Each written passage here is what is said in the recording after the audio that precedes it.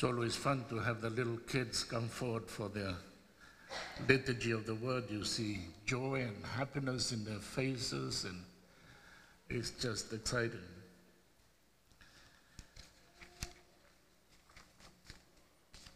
Today is Respect Life Sunday.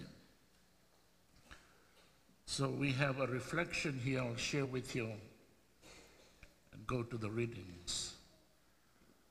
On December 1st, 1955, a woman was coming home from work. She took the bus. She took the bus every day, both to and from work. She was sitting in the 11th row, as the first 10 rows were reserved for white people, and she wasn't white. The first 10 rows quickly filled up, and she was told to move by the bus driver. She refused. She was ordered by the bus driver and still refused.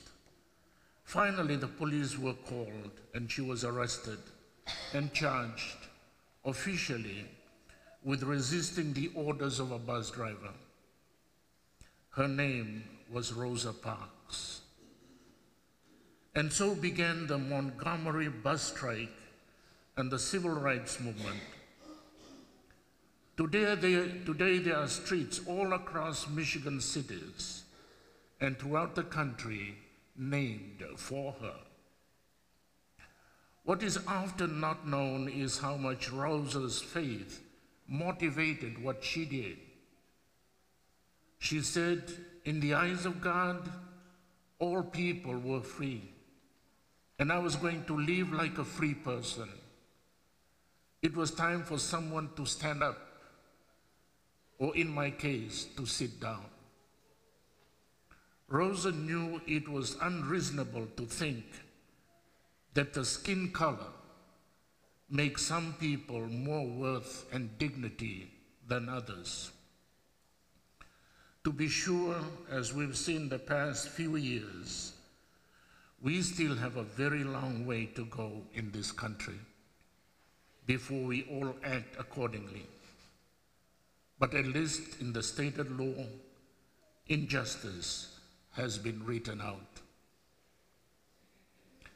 It's really a very simple either-or in front of us today on the issue on abortion.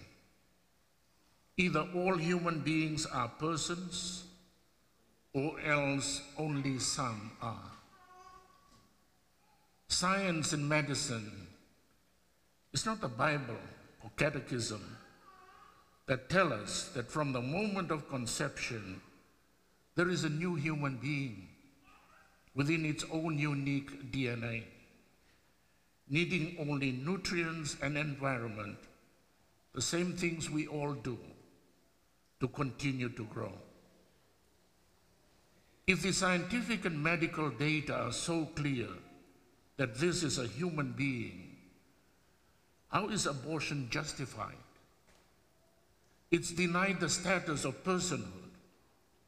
But if personhood isn't something that all human beings have simply because they are human, that means we are giving raw power to someone or other people to arbitrarily determine which human beings are and which are not human persons.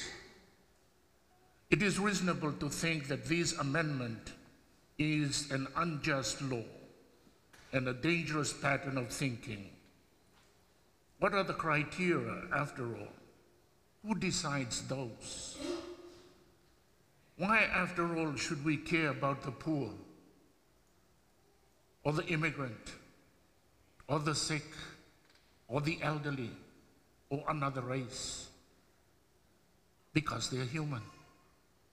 And all human beings should be considered as persons, and they have rights, most especially the right to life, without which no other right has any value. Thus we have laws, and this amendment on Proposal 3 would imply only some are human beings, are persons under the law.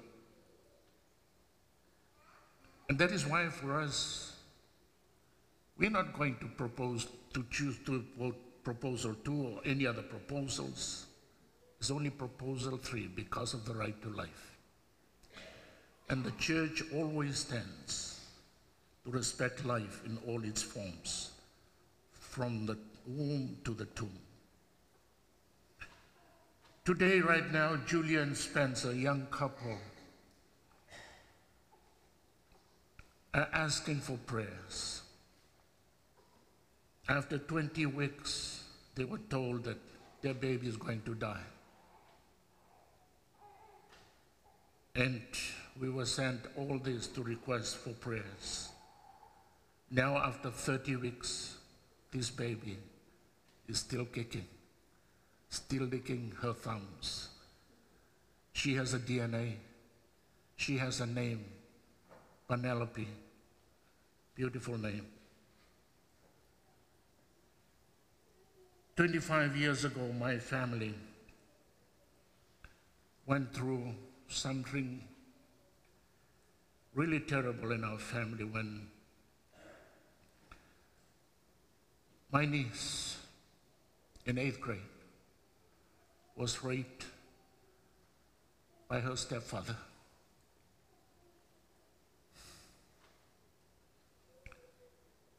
Got pregnant at the same time with the mother, both pregnant at the same time.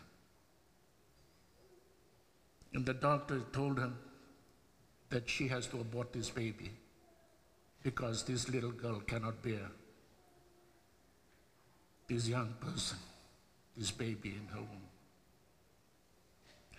They came to me one night. My parents were with me. I said, no.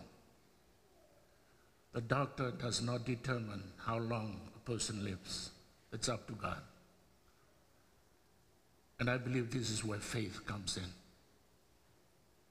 We believe that every human life is a gift from God, given by God, and only God can take it away. I told my sister, I will take care of my niece and her baby. She will have to miss out on school, but after she is strong enough to go back to school, I will take care of her education for as long as she can go. Today, my niece is happily married, has 7 children of her own, and enjoying life. My sister got on to have another 5 beautiful girls, and they are happy.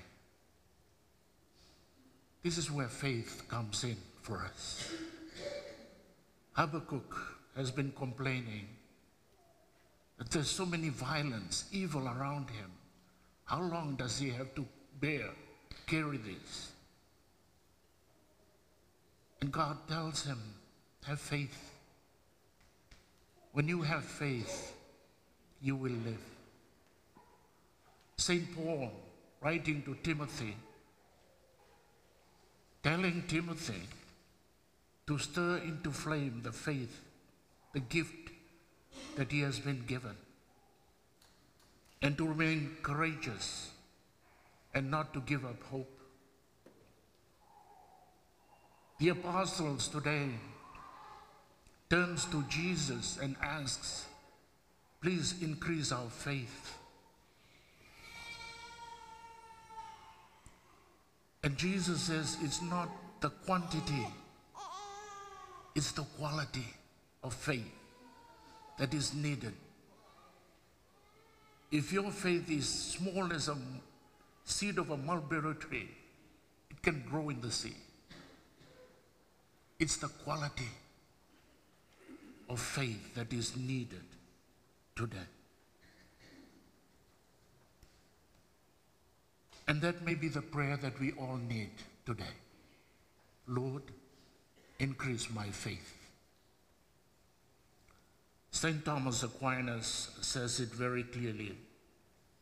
To one who has faith, no explanation is necessary. To one without faith, no explanation is possible.